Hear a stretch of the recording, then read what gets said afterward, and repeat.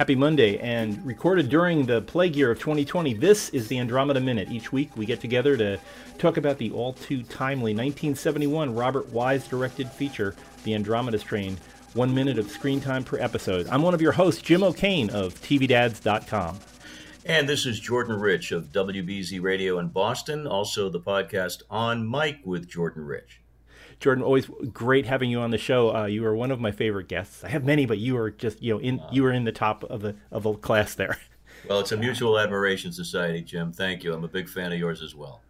I love this movie, and I know you do. And we are both of an age where we remember this in theaters and endlessly on television and things. So I think we have a good background. What are your memories of seeing this movie? Well, I don't know. I never asked your age, Jim, and I'm not going to embarrass you now, but I was about 11 years old when this came out, 11 or 12, so that tells you how old I am. I was so impressed for several reasons. Number one, I actually read the book when I was a kid. I loved Crichton.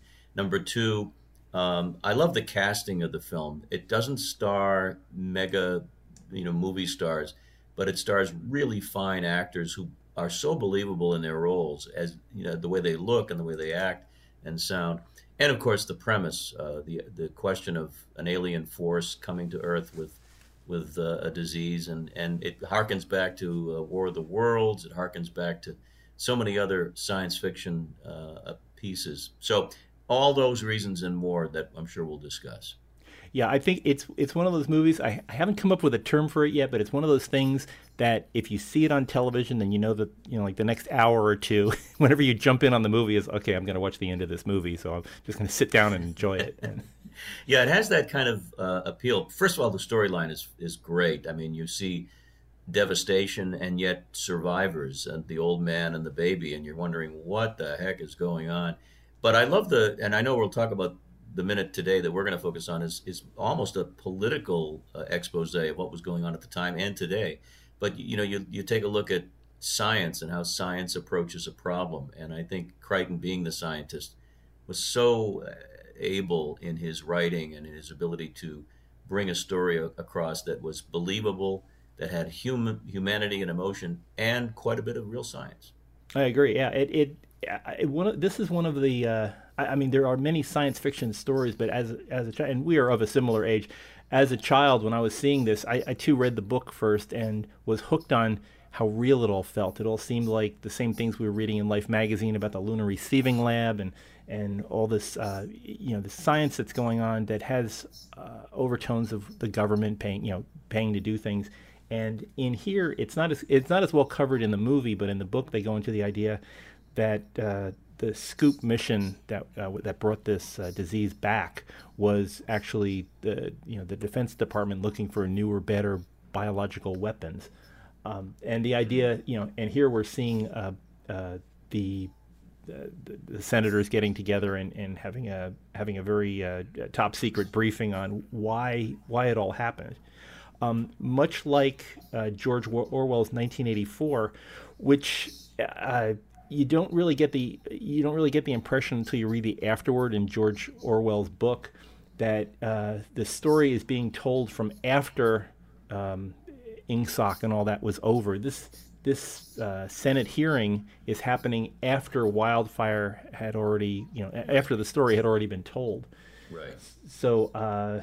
It obviously we don't realize it at the time, but this is kind of a happy ending. It's like all these guys are alive, and so apparently, you're right, and it's a very close and thrilling conclusion that almost ends in disaster. But I think the approach that Arthur Hill, the character he plays, Dr. Stone, his character is so, oh my God, it's so apropos to today.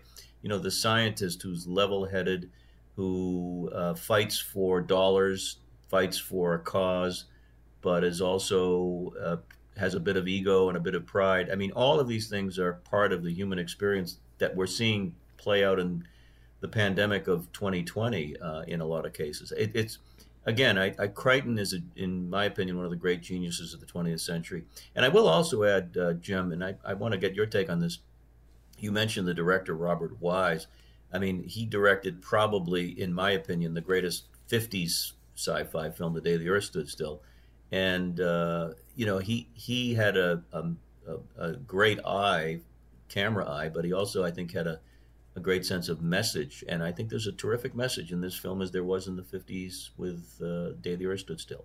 I agree. This story, although it's it's science fiction based and there's a lot of special effects and things that heighten the tension in the story, ultimately it winds up about people. I mean, the story in The Day the Earth Stood Still is what does it take to get people's attention to stop doing something that's hurting them. And I think that's a similar theme in this, is that approaching a problem all wrong. It's like, well, what if we bring a deadly virus in? Well, let's destroy a town. And it's like, that's the worst thing you can do for Right. that's the worst cure. And this idea that you have to explain to people who aren't scientists what the issues are, Yes. and Yes. also decide whether money's being well spent, or is it just is the money being spent making things worse.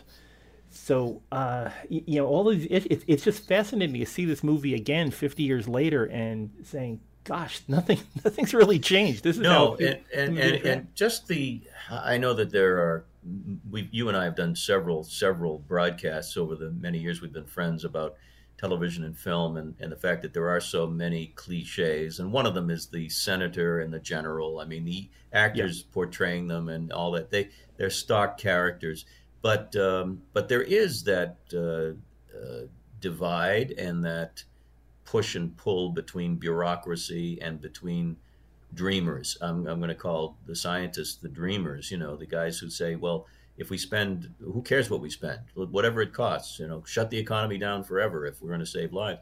I mean, there's that push pull that we see back, like you say, 50 years ago. That's very reminiscent of what we're having today. The other thing, too, Jim, that I kind of think of every time I see the film, it was around that time that the moon rocks were on display at the Museum of Science in Boston, if you recall. Yes. And I Yes. remember, I remember, it was a couple of years after the Apollo 11 mission, but people were concerned, rightfully so. What are we bringing back? And I know there were all kinds of protections against there were decontamination protections, but still, it was a kind of an odd thing. This is from outer space. We don't know what it really does or is, and maybe that's just sci-fi talking. But Well, yeah, but it was an honest concern. I remember there was a big issue about when Apollo 11 first came back and what would happen. The plan was to make sure that no space bugs were coming home with them. Was that the crew would put on quarantine suits and then go into an Airstream trailer for 3 weeks, and they'd watch for any kind of illnesses. But there was a big issue as, okay, if you're going to put them in a quarantine suit, when are they going to put them on? Well, when they land. And so the first thing that you have to do to give them the quarantine suit is open the hatch. If yes, you're opening the hatch, what are you letting loose? So it's yeah, and I can recall listening to Walter Cronkite asking Wally Schirra about this during the Apollo 11 mission, and Wally Schirra said, "Well, you do the best you can." So it's and it is really intriguing to think about these things that we've come to a position in science that we think that science can solve anything. And as we're recording this, people are asking questions like, "Well, when can we expect a vaccine for the virus?" And it's like, well, you can't really put a timetable and saying, "Well, here's where the breakthrough comes, and this is when it rolls out." It doesn't work that way. But we've come to expect that of technology and of and of government as well. I guess that they know what they're doing, and they're going to come up with a plan, and it'll be work like clockwork. But that's not how the world works. no, and the movie and the book both illustrate that so well. We get to the point where even one of the scientists, and I don't want to jump ahead and spoil it for anybody, although I think anybody who's listening to your podcast, and that's many, they know what's going to be happening in the film. But seriously, you have the unintended consequences of having one of the members of the team, the female doctor, quiet about her condition, which is epilepsy, and that affects the team. You have human frailty and ego and all the other things that get in the way, and that's good. They should get in the way. It's who we are.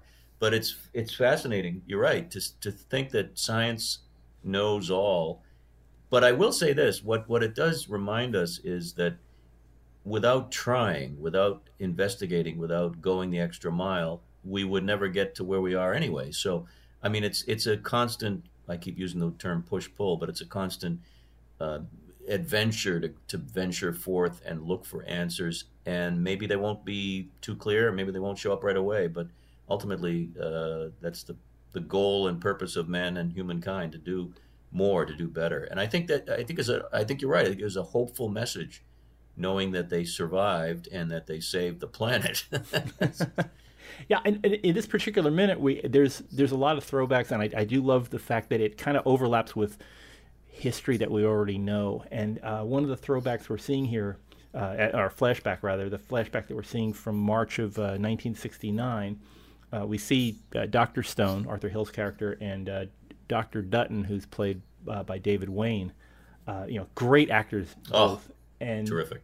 and a host of other character actors sitting around, smoking pipes and wearing corduroy jackets at Berkeley, and pondering, much like the Manhattan Project, that the Einstein letter that was written, that they needed to come up with a way of turning atomic energy into a weapon, and these fellows are coming around with a similar Manhattan Project, a wildfire project that would take care of anything coming in from space, and trying to figure out how to word it so that the president and the Congress would agree to spending all this money on building what they said, a $90 million facility.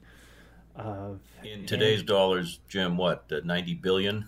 Probably, closer to that. So, and it's like, and of course the senator from Vermont is not too pleased about spending that kind of money on something that I think he's looking at them as a bunch of eggheads bringing trouble. And sure enough, I mean, it reminds me of the argument about if Earth didn't have Superman, they wouldn't have a Lex Luthor. So it's like, are they bringing trouble by building this thing? And in a way, it's an interesting way of looking at it, that they really may have been if they didn't have this Project Wildfire, they wouldn't have had a scoop mission to bring all this stuff back from space. Yeah, that's an excellent observation. And again, science has taken leaps and bounds, and oftentimes it's resulted in, well, the tragic loss of the scientists themselves. I mean, that's the center point of exploration. There's risk involved. Kennedy said it best. We don't go to the moon because it's easy. We go because it's hard. Yes. And but getting back to the minute, it's so much. It's 50 years. It's hard to believe, but it's so much an example of where we were at that point in time. We had Vietnam. We had the space race champion, victory. We had losses and victories at the same time, and people then, as people are now doing today, were contemplating their place, their role. And I don't blame the senators. I don't blame the military. I mean, they had their assigned duties, and they were protecting what they thought was right. So it's easy to cast aspersions on certain groups and to look at others as the heroes. But I think we're all sort of mixed in together in this particular film. Yeah, I agree. And we also have a history of scientists who don't exactly have the cleanest hands. I mean, Oppenheimer worried constantly about what he had built. The quoting for a Become Death, the destroyer, and that kind of thing. He saw what his work did. Von Braun, who he got us to the moon, but he did it on the backs of slave labor during the Nazi Germany period, and all these Edwin Teller and things like that. All of these different people, they were conflicted, and they always didn't do it with the clear, the most noble of intentions. Yeah. And I think that's what we're getting. I think that's what we're getting whispers of here with Dr. Stone. Stone, as we'll talk in later minutes, Stone kind of knows what's going on with the military, what the military wants, but I think he's turning a blind eye to it and trying to say, well, this is a good thing to do. This will help people. But he's aiding and assisting another force in the government that's probably Right. doing one of the worst things you could do Well, with biological and material. that's a credit to both the director, but also to the actor. Arthur Hill was one of my favorites. He would show up in films and often have supporting roles. I love the fact that he was pretty much the lead in this for much of the film, and he's a character that is flawed, no question. But ultimately, I think you want a guy like him at the helm for a lot of reasons. But I think his nuanced performance. David Wayne, you mentioned. I have to just put in a plug. I mean, there's one of our untold acting heroes over the decades. Yeah. From the Twilight Zone on TV to numerous romantic comedies. I mean, he could do it all, and very, very underestimated, underrated actor. And what you said earlier about how these were not well-known actors, but they were familiar faces, I think that's what really helps the accept, this willing suspension of disbelief, belief that you don't have to know, if Tom Cruise were playing the Arthur Hill role, you'd say, oh, there's Tom Cruise in a Tom Cruise movie, but they managed to sublime themselves in, you don't notice the character. You notice the character, not the actor. And that was their entire careers, was Right. being the person in the movie. And I think the best casting choice was the and you'll have to help me because I'm not in front of my notes. The doctor, the female doctor, Yeah, who Kate was Reed. Kate Reed, very established, fine British actress, not well known to American screens, but it personified that character. I mean, she looked the part. She didn't look like Raquel Welch in Fantastic Voyage. Yeah. She was perfect for that role, and I think that's what makes the film all that much more impactful because you're right. It doesn't feature Robert Redford or Raquel Welch. It features people who look like the real thing, and I think that's what made that film stand out for me. Yeah, just a stunner of a film. Well, we've got lots more to talk about on this. So on our next episode, if you come back with us, Jordan, we'll get more into this flashback and see some of the issues that they're bringing up with this. And are they opening a Pandora's box or what? Well, anyway, we'll talk about that some more on Wednesday. For folks who want to hear, Jordan, you are I can't think of anybody better. You're a Boston icon Oh, of broadcasting, and I've enjoyed many a trip late at night listening to your show on WBZ, and now you're in the podcasting world, so I can listen to you when I'm on the when I'm exercising or eat my cornflakes in the morning. That's right. So, That's right. In let's fact, talk. you've been one of my guests, Jim, if I'm not And mistaken. a very pleasurable experience. I can recommend it Indeed. to anybody who can be on your show. It's a blessing. So try. Thank you. But Jordan, where can people find your activities now? Well, sure. I'm still associated with WBZ. I'm sort of an emeritus broadcaster, and I record now all of my features, and I now have 5 of them that run regularly on weekends. So that's WBZ1030.com if you want to check those out. And the best thing you can do is just go to my name, jordanrich.com, which links to everything, including the podcast, which is approaching our 150th episode. So all's good, feeling good, everybody's healthy, and we're just trying to save our little tiny piece of the planet with information and education and entertainment. Awesome! Wow. Well, thanks again for being on the show this week. This is I was excited when you said yes. I was so excited Oh, about Jim, getting together with you again. Anytime for stuff like this. I've done other minute podcasts with you. I love the concept. And folks, do yourself a favor and rate and review this positively. I know you will, because those count a lot. I know Jim has done an amazing job with his team. Jim, I wish you the best, man, and I wish I could see you and hang out and shake hands. Maybe someday soon. Someday we'll get together. For folks who'd like to talk about this particular minute or any of previous minutes, always available on the internet and things like that with Facebook at Project Wildfire on Facebook or on Andromeda Minute on Twitter. If you've missed any of our previous episodes, go out to any of the typical podcatcher things like Spotify or Google Play or Apple Podcasts. We're out there. Or if you don't have that, go to the main site, Apollo. That's the other show. Andromeda. You can go to Apollo 13 Minute if you'd like. I'm out there too. But AndromedaMinute.com. It's out there, AndromedaMinute.com. You can pick up any of the previous 19 episodes. But join us back here on Wednesday when we continue to go into the past of Project Wildfire, right here on the Andromeda Minute.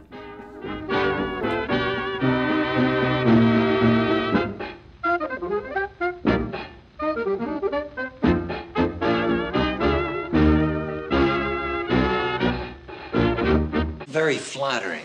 We don't know much more than when we got here.